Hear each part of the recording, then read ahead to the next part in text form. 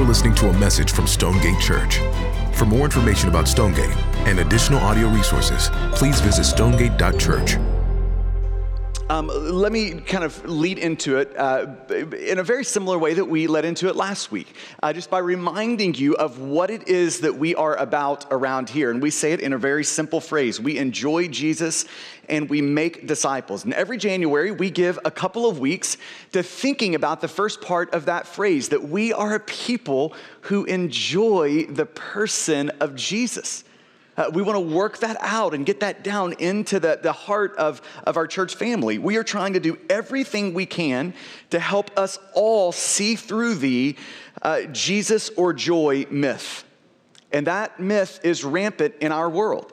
So many people believe their options are follow Jesus and forsake joy, or follow joy and forsake Jesus. Those are the only options. These two stand on opposite sides. That they're not with each other, they're against each other. And that is just not true. We said this last week, that following Jesus will cost you many things in life, so many things in your life. But joy is not one of those things.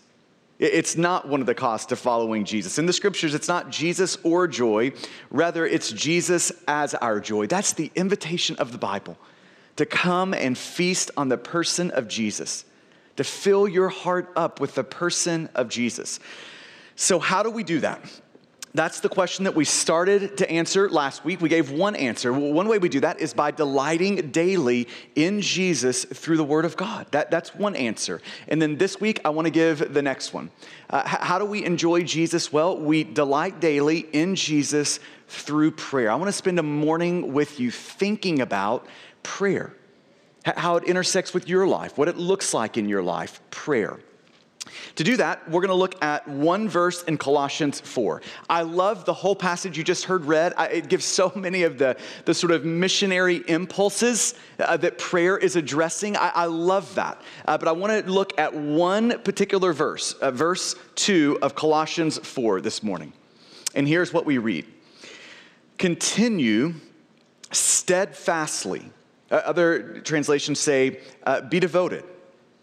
Continue steadfastly in prayer, being watchful in it with thanksgiving. Continue steadfastly in prayer, being watchful in it with thanksgiving. I want to ask just a few questions about this verse, Colossians 4:2. Question number one is, what is prayer? Number two is, what does devoted to prayer mean? And then question three is, why would Paul command that? Why would he command us to be steadfast in prayer? Why would he say that? So let's just work this passage out with these questions. First, what is prayer? I would commend to every parent in the room to get the New City Catechism. A catechism is just a simple question and answer sort of format where you're teaching theology. That's a catechism. And the New City Catechism is a really great one. It takes a lot of the older catechisms, brings it up into modern language, puts it into 52 questions, one per week of the year. It's a great tool to teach theology in your house, the New City Catechism. But question number 38 asks this: what is prayer? That's question 38. What is prayer? And here's the answer the New City Catechism gives. Prayer is pouring out our hearts to God in praise, petition, confession of sin, and thanksgiving. That's prayer. Prayer is pouring out our hearts to God. Now, I love that definition, and I love that little phrase, pouring out our hearts. In a lot of ways, that phrase, pouring out our hearts, gives us eyes to see that so often what passes as prayer really misses the essence of prayer.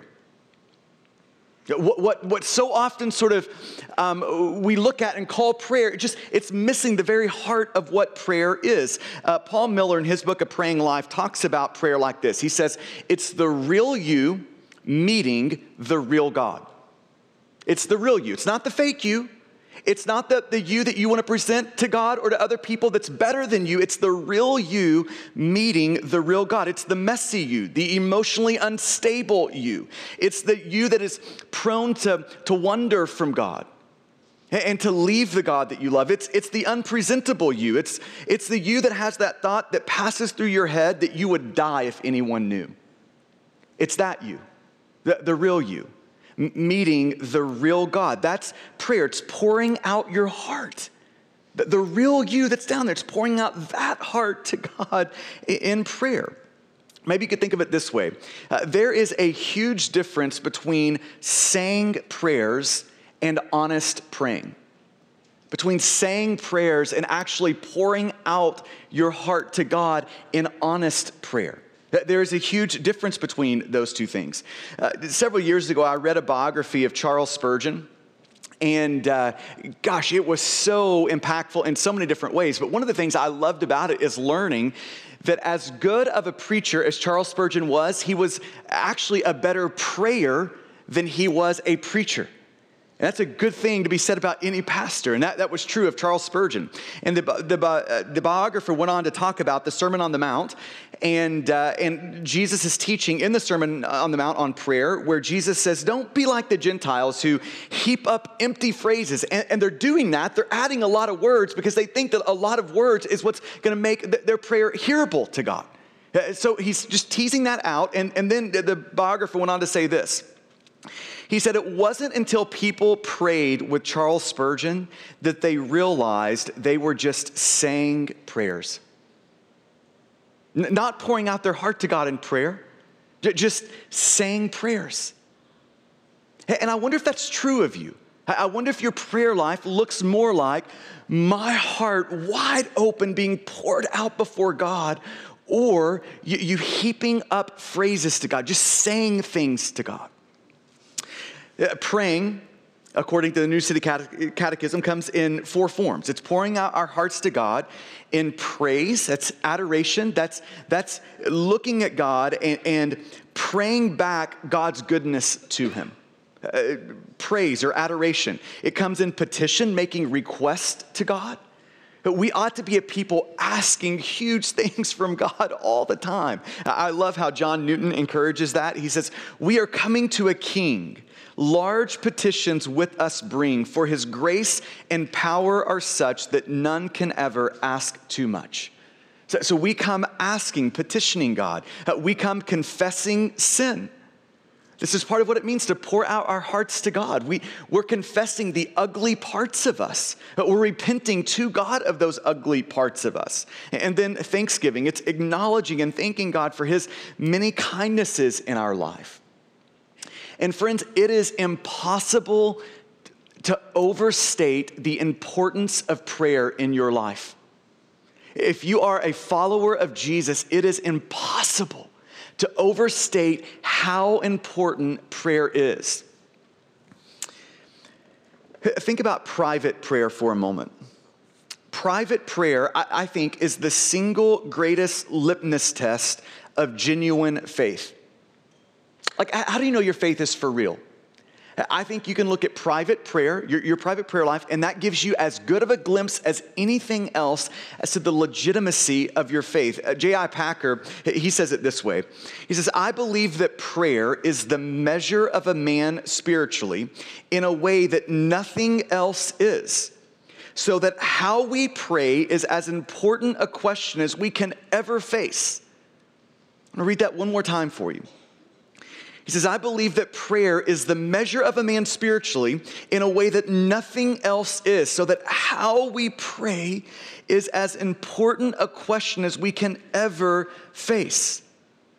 Prayer, in particular private prayer, is a litmus test for genuine faith.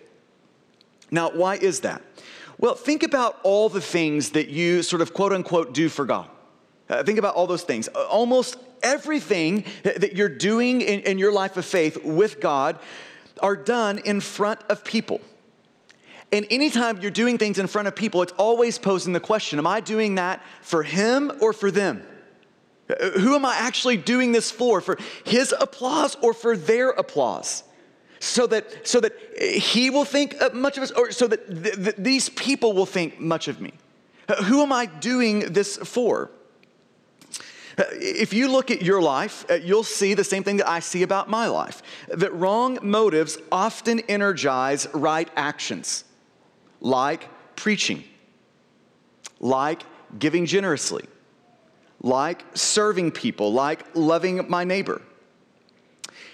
But A person seldom goes into a prayer closet and there, alone with God, pours out their heart to God unless there is a genuine love of Jesus in them.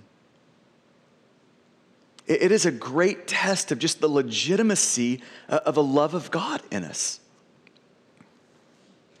Or as Packer says, I believe that prayer is the measure of a man spiritually in a way that nothing else is, so that how we pray is as important a question as we can ever face.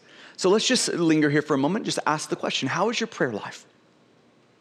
How's your prayer life? In particular, think about your private prayer life, just you in the closet, like Jesus says in Matthew 6, in the closet with God. How is your prayer life? When you think about the last week, the last month, the last year of your life, is there a consistent rhythm of delighting daily in Jesus, moment by moment in Jesus through prayer? How's your prayer life? That's what is prayer. Now let's get to question number 2. What does devoted to prayer mean? What does Paul mean when he says be steadfast or continue steadfastly in prayer, be devoted to prayer? What does he mean? Well, that word translated devoted or continue steadfastly shows up in multiple places in the scriptures, in particular the New Testament, linked to prayer.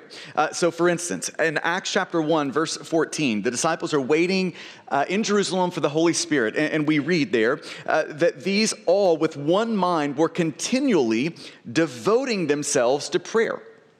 You see this again in Acts chapter 2, a very famous passage in Acts. They were continuing, talking about the early church. They were continually devoting themselves to the apostles' teaching and to fellowship, to the breaking of the bread, and they were devoting themselves to prayer, Acts 2:42 says.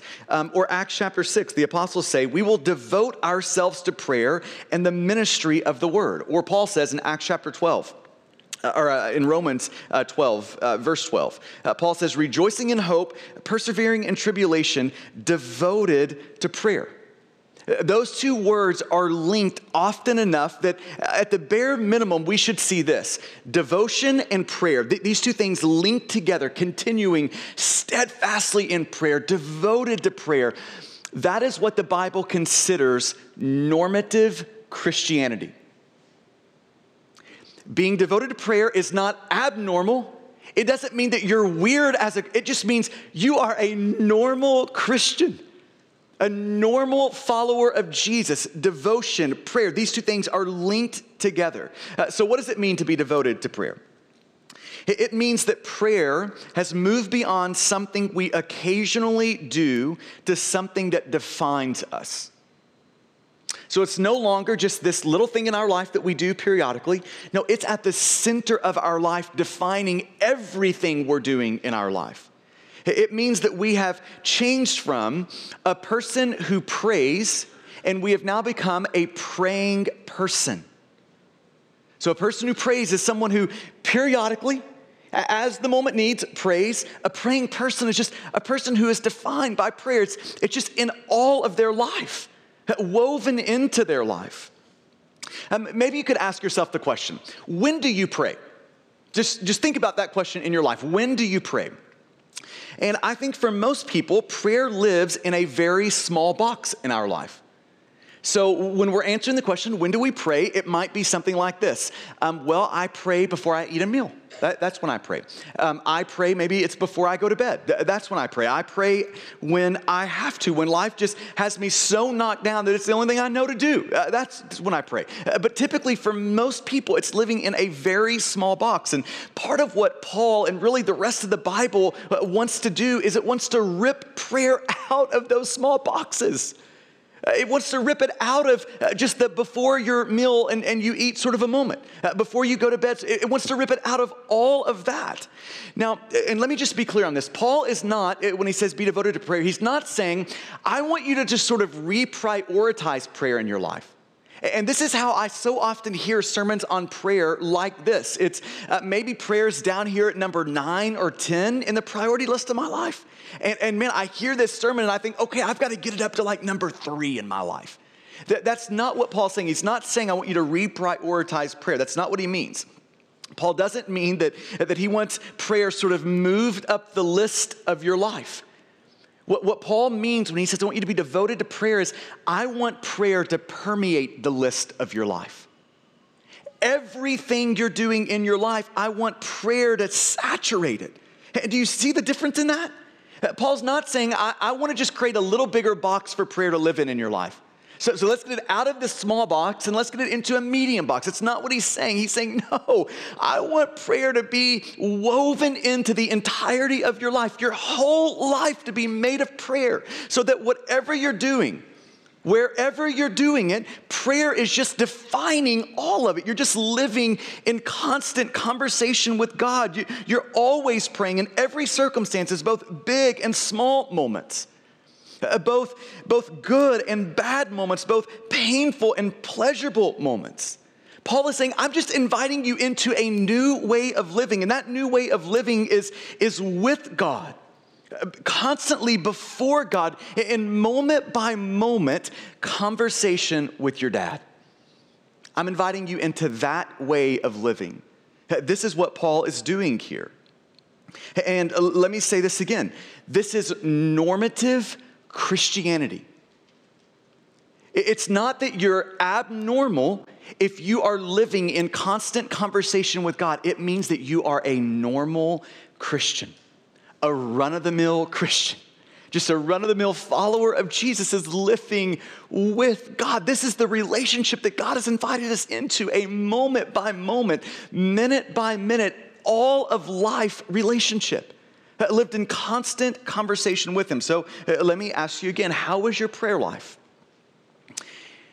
Is it a regular rhythm of delighting daily in Jesus through prayer? Are you living in this sort of constant conversation with God? This is part of what it means to abide in Jesus. It means that we are living moment by moment aware that Jesus exists, that he's in this moment, that he's present with me right now. That's what Paul is inviting you into, devoted to prayer. Now, question 3. Why is it commanded? Why is this a command in the scriptures? Continue steadfastly in prayer. Be devoted in prayer. Why is that commanded? Well, Paul is a pastor. And as a pastor, he knows his own heart, and he knows the heart of the people that he's pastoring. And Paul knows about us what we know about us, that prayer is hard. He knows that most of us struggle really deeply with prayer. If we could just peel back one another's hearts in this room, we would find in this room, most of us, virtually all of us, really struggle with prayer. Really struggle to live in constant conversation with God. Prayer is hard. Prayer, I don't know if you feel this. I always, every day I feel this. Prayer never feels like the most important thing I could be doing right now. It always feels like there are 1,000 other more urgent things that are more important to do in this moment than praying. But prayer is hard. Most people over the course of their life just sort of give up on a rich, vibrant prayer life. And Paul is saying no to that. I know it's hard, but Paul also knows that prayer is important. That prayer is as important to your spiritual life as breathing is to your physical life. Do you see prayer that way? I mean, just take a big, deep breath in. And you are filling your lungs with oxygen, and that oxygen then gets into your blood and out to your body, and it is sustaining your body. And as important as that breath is to your life, so is prayer to your life with God. Or we could say it this way: neglecting prayer is spiritual suicide for a Christian. If you go without prayer in your life with God will wither and die. Now, why is that? Why is Paul commanding us to pray here? Why is prayer so important? Let me just give you 3 of many reasons we could point to as to why prayer is so important in our life. Here's one. Prayer is how we know Jesus. It's how we know the person of Jesus. Church, I want us so badly to know God. not just to know about God, but to know the living God. J.I. Packer, when he starts his book, Knowing God, he asks a series of questions in chapter 3. He says, what are we made for? His answer, to know God. That's what we're made for, to know God. What should we aim at in life? His answer, to know God. What is the eternal life that Jesus gives? According to John 17:3, he says, it's to know God. What is the best thing in life, bringing more joy and delight and contentment than anything else? He quotes Jeremiah 9, to know God. What of all states God ever gives man in gives God most pleasure? Like when God sees a human heart doing this and in this, it just pleases the heart of God. What is that? According to Hosea 6:6, Packer says, it's knowing God. Yes, knowing God. So it's the most important thing about our life. It's knowing God. There's nothing more important than knowing the most important being in the universe. Think about the person of Jesus for a moment. Think about why Jesus came. He came and lived in our place. He died in our place. Then he busted out of the grave, defeating Satan, sin, and death itself. Now, why did he do all of that? Well, here is Peter's answer. In 1 Peter chapter 3, verse 18, Peter says, yet he also suffered once for sin, the righteous for the unrighteous. Why? Here's his reason, that he might bring us to God. The greatest news of the gospel is not that your sins have been forgiven. It's amazing, it's foundational, but it's not the greatest news of the gospel. The greatest news of the gospel is not that you're no longer under the wrath of God. As great as that is, it's not the greatest news of the gospel. The greatest news of the gospel is that through the life, death, and resurrection of Jesus, we get God. That now you can actually know the most important being in the universe. You can be in relationship with the most important being in the universe. Jesus has brought us in relationship with the one that we were made for. That's the greatest news of the gospel. So then that poses the question, well, how do we get to know God? Well, you get to know God in the same way you get to know a person. We get to know God by spending time with God, by living in constant conversation with God, by living in his presence every moment of our lives, or we could just say it this way. We get to know God through prayer. That's how you get to know God, by living before God every moment of your life. Prayer is a way that we know Jesus. It's how we know Jesus. Secondly, prayer is how we enjoy Jesus. It's how we enjoy Jesus. Knowing Jesus is meant to delight and just thrill a human heart. This quote by J.I. Packer, I've just been thinking about this over the last month over and over. It's just sort of been like on a rotisserie, just in my mind, just looking at it and staring at it and thinking about it, where he says, knowing God is a relationship calculated to thrill a person's heart. That's amazing. That knowing God is calculated to take your heart and set it on fire. It's meant to take your heart and just insert the deepest thrills into your heart that your heart can take. That's what knowing God is meant to produce. I often think about this, and I said this last weekend at the family meeting, of the heart of God is this vast universe. And that vast universe we have been invited into. Just to come into and explore. There's endless discoveries in the heart of God. And God is saying, come in and just explore the vast universe of my heart. And here's what happens as you explore the heart of God. It is one thrill after another. And how do we come into the heart of God and enjoy the heart of God? We do that through prayer, by being with God, by talking to God, by living in the presence of God. Prayer is one way we delight daily in the person of Jesus. I love how C.S. Lewis talks about prayer. He says prayer in the sense of petition or asking for things is a small part of it. Now, hear that. He's saying prayer, like oftentimes when we think of prayer, we instantly think this is just me asking God for things. And that is a part of prayer, but he's saying that is a small part of prayer. Then he goes on to say, confession and repentance, that's like the threshold of prayer. We have now stepped into the room of prayer.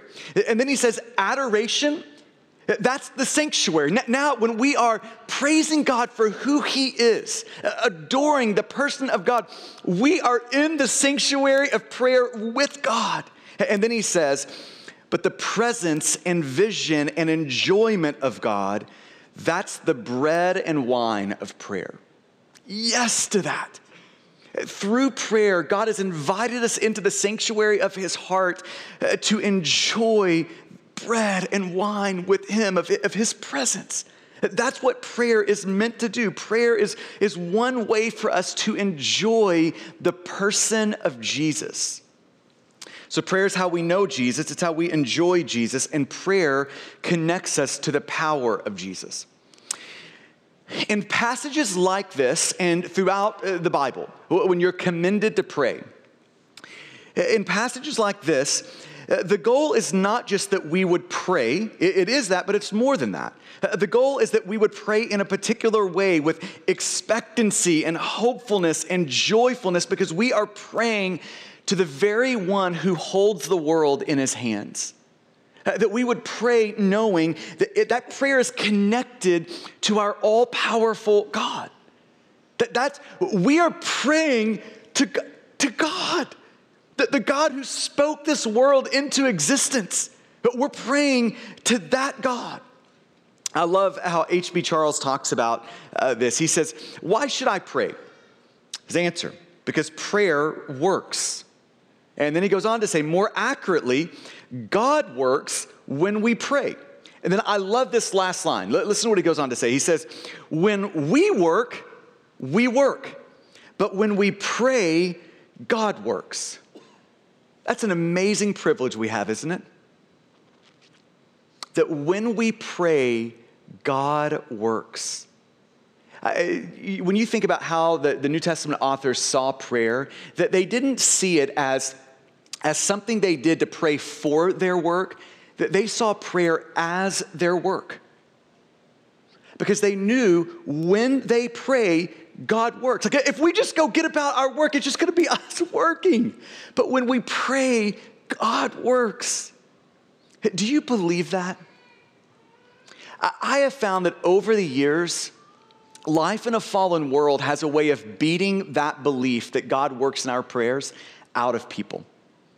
And we just sort of give up on that. Just look at do you believe that when you pray, you are praying to an almighty God who works with your prayers? The Bible is consistently trying to pull us out of our cynicism with prayer. It's just trying to give us example after example in the scriptures of God working in our praying. Of our praying being the catalyst for God's working. Take James chapter 5 as a for instance. One of the things James is trying to get us to do is to pray more in chapter 5. But it's not just to pray more. He wants us to pray believing that prayer actually works. That's James chapter 5. And he gives several illustrations of that. But here's one in James chapter 5. This is verses 17 and 18. He gives the example of Elijah. And here's what he says about Elijah. Elijah was a man with a nature like ours. So it was nothing special about Elijah. But what was special is Elijah's God. So he says he has a nature just like ours. And Elijah prayed fervently that it might not rain. And for 3 years and 6 months, James says it did not rain on the earth. Then he goes on to say, then Elijah prayed again. And heaven gave rain, and the earth bore its fruit. James and Paul and the rest of the biblical authors are just looking at us, trying to help us see, why do we pray? We pray because it connects us to the power of Jesus, to the power of God. Is God sovereign over the rain? Of course he is. Did God determine when it would rain and when it would stop raining? Of course God did. And God sovereignly ordained that when Elijah prayed, the rain would stop. And when Elijah prayed again, the rain would start. Because prayer is connecting us into a God who controls the rain, to a God that powerful. Or as John Piper says it, prayer is the splicing of our limp wire to the lightning bolt of heaven. That's what you're doing when you pray. You're splicing your limp wire into the power of God. It's really amazing. If you do a word study on prayer in the New Testament, here's what you're going to find over and over again. You're going to find that things start happening when they were praying, or as the people of God were praying. When and as they were praying, then God starts doing things. It connects us to the power of God. Years ago, I read Paul Miller's book, A Praying Life, which I would commend to you. I think it would be a real encouragement to your prayer life. But I remembered reading this sentence, reading through that book. And it's always stuck with me. He said, I cannot stress enough that God is actually answering my prayers. I just remembered reading that sentence thinking, I love that. I need to be reminded of that. I cannot stress enough that God is actually answering my prayers. It's just a reminder that when we pray, we are praying to an all-powerful Father who can give good gifts to his kids. But we're also praying to an all-powerful Father who loves to give good gifts to his kids. And when we pray, we are splicing our limpness into the lightning bolt, the power of God. That's why we pray to know God, to enjoy Jesus, and then to connect ourselves to the power of Jesus. Now, here's what I want to do to finish up. I want to just give 3 encouragements to you. Chances are, every one of us in here would like a better prayer life. I want that. Chances are you want that. So I just want to give you 3 encouragements just to encourage you toward that. 3 ways to encourage you toward cultivating and pursuing a more vibrant prayer life. Number 1, I just want to encourage you to make sure every day you pray the Bible. You pray the Bible. Prayer springs naturally from Bible reading, from scripture memory. Bible reading is meant to spring us forward into prayer. So when you sit down and break open the Bible, you're not finished after you read a passage or a chapter or a text. That's not when you finish. You're finished after you pray that passage back to God, pouring out your heart to God in that passage. That's when you finish. We oftentimes use the acronym REAP to talk about Bible reading. And just follow along with this acronym. So you've got REAP. So the R is read. We open up the Bible and we read the Bible, but we're not done when we read a text. Then it goes to the E. That's examine. That means that we are observing what is in the text. What do we see here in this chapter of the Bible? And then we interpret it. What does that mean? So observe what's there, interpret what does it mean? That's examine. And then you get to the A of reap. We apply it. What would this text have for me today? How would this change the way that I'm seeing or thinking or believing? What do I need to take from this text and incorporate into my life? That's application. And then you get to the P of reap, and the P is prayer. After you have read the text, examined the text, applied the text, then you pray the text. This is what our Bible reading should lead us to. It's to take a passage in and then to pour our heart out to God with that passage in prayer. And by the way, this is one of the things I love about the CBR Journal. We talk about that a lot. It's got our Stonegate Bible reading plan in it. You can get those out in the resource area. But what I love about that journal is it takes your Bible reading and it forces you to think about this text in terms of prayer. How am I going to turn this into petition and praise and confession and thanksgiving? How am I going to do that? It just forces you to think about the Bible like that, to make sure that P stays at the end of your Bible reading, to make sure prayer is that springboard that your Bible reading takes you to. Every time you read the Bible, it is an opportunity for the real you to meet the real God.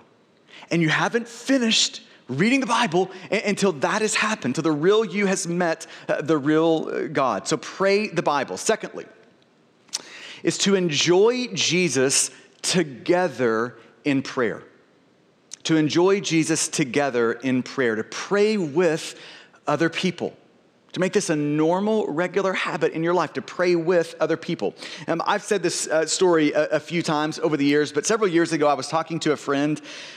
He was a pastor friend, and I called him. We were trying to line up a time to grab some lunch and to meet up with one another. And I threw out a date, and he responded back, "Gosh, I would love to do that day, but I can't do that because I'm going to meet with a friend of mine for an hour to pray over lunch that day."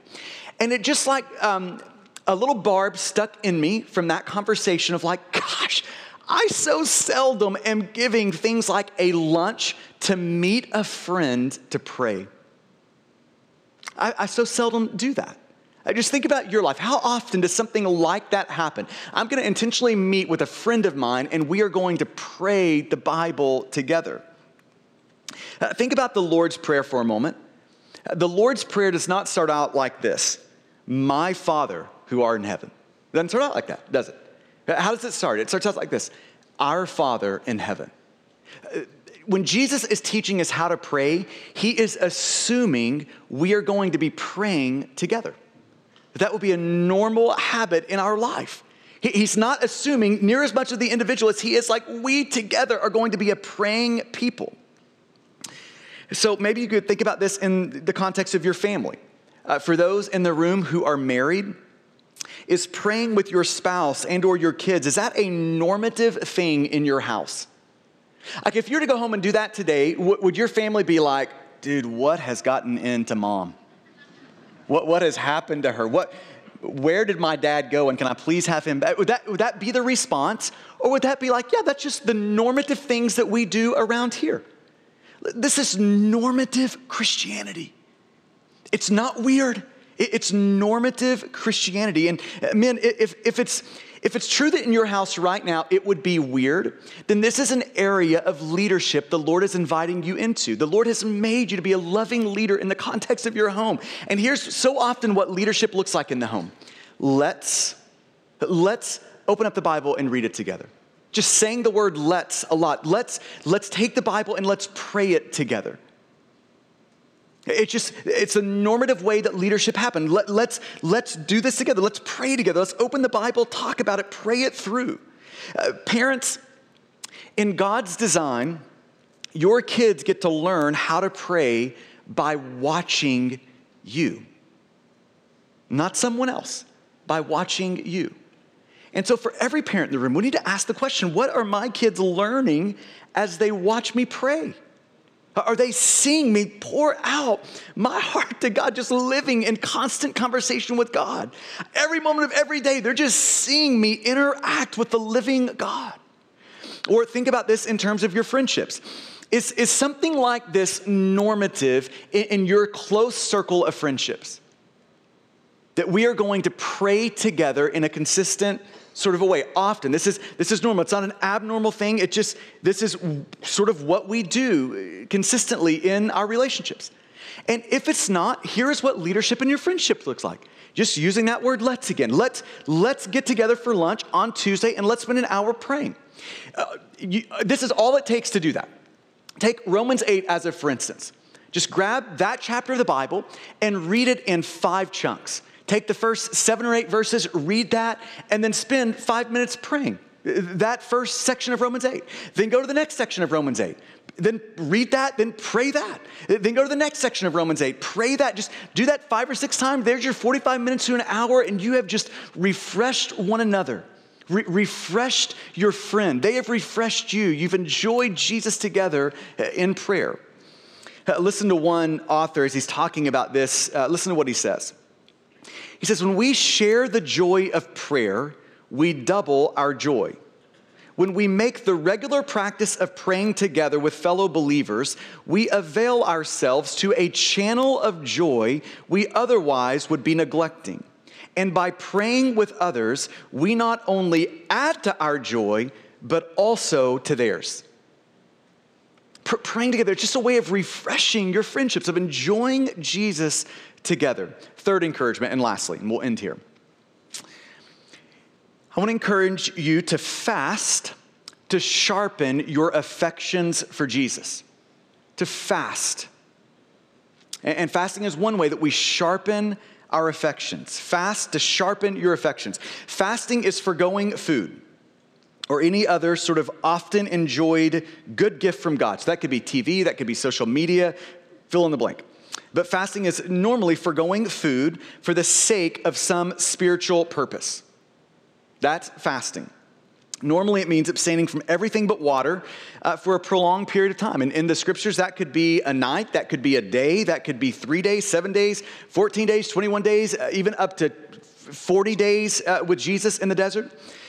And prayer and fasting in the Bible go hand in hand. You see these talked about together in so many places in the Bible. And when Jesus is talking about fasting, two things stick out when I think about Jesus' teaching on fasting. One is that Jesus assumes it. In Matthew 6, when he's talking about fasting in the Sermon on the Mount, he doesn't command us to fast. He doesn't say, now go fast. He just assumes that we do it. He says, when you fast. There's just an assumption in the heart of Jesus that this is what all of his followers are going to be doing. It's going to be a normative sort of habit in their life. They're going to be fasting. So he assumes it. That's Matthew 6.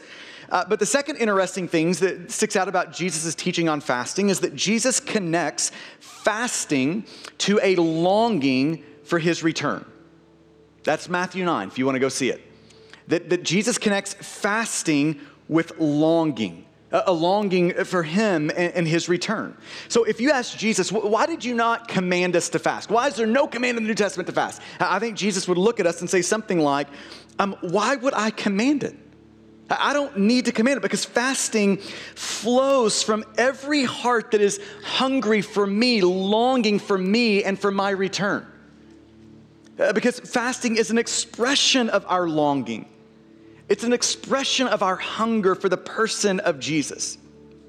But here's what I love so much about fasting. Fasting not only expresses our longing for Jesus, it can also increase our longing for Jesus. The old pastor and commentator Matthew Henry, he said it this way. He says, fasting serves to put an edge upon our affections. Would you like to have an edge upon your affections for Jesus? He's saying, then fast. Do you want to grow in your enjoyment of Jesus? Then say with just some simple fast, God, this is how much I want you. God, this is how much I want to want you, oh God. And you can start slow. I would encourage you just to pick a day a week. Just one day a week and go for 24 hours. You can work up from there, but just 24 hours, maybe from dinner to dinner. You're missing 2 meals. And over breakfast and lunch, pray. Use that time to pray to Jesus, to express your longing, to ask him to increase your longing for him. And every time your stomach growls, say, oh God, I want you more than my stomach wants food. I'll finish with this from Charles Spurgeon. He was a pastor in London from a century ago, and he said this about the church that he pastored there. He said, our seasons of fasting and prayer at the Tabernacle, that was his church, have been high days indeed. Never has heaven's gate stood wider. Never have our hearts been nearer the central glory. Don't we want for heaven's gates to stand wide? And don't we want our hearts to be just there in and with the presence of God? Don't we want that? And if so, then church, let's delight daily in Jesus through prayer. Amen? Will you pray with me? I want to give you just a moment to allow the Spirit of God to press into you what would be helpful today and to wipe away the things that wouldn't be.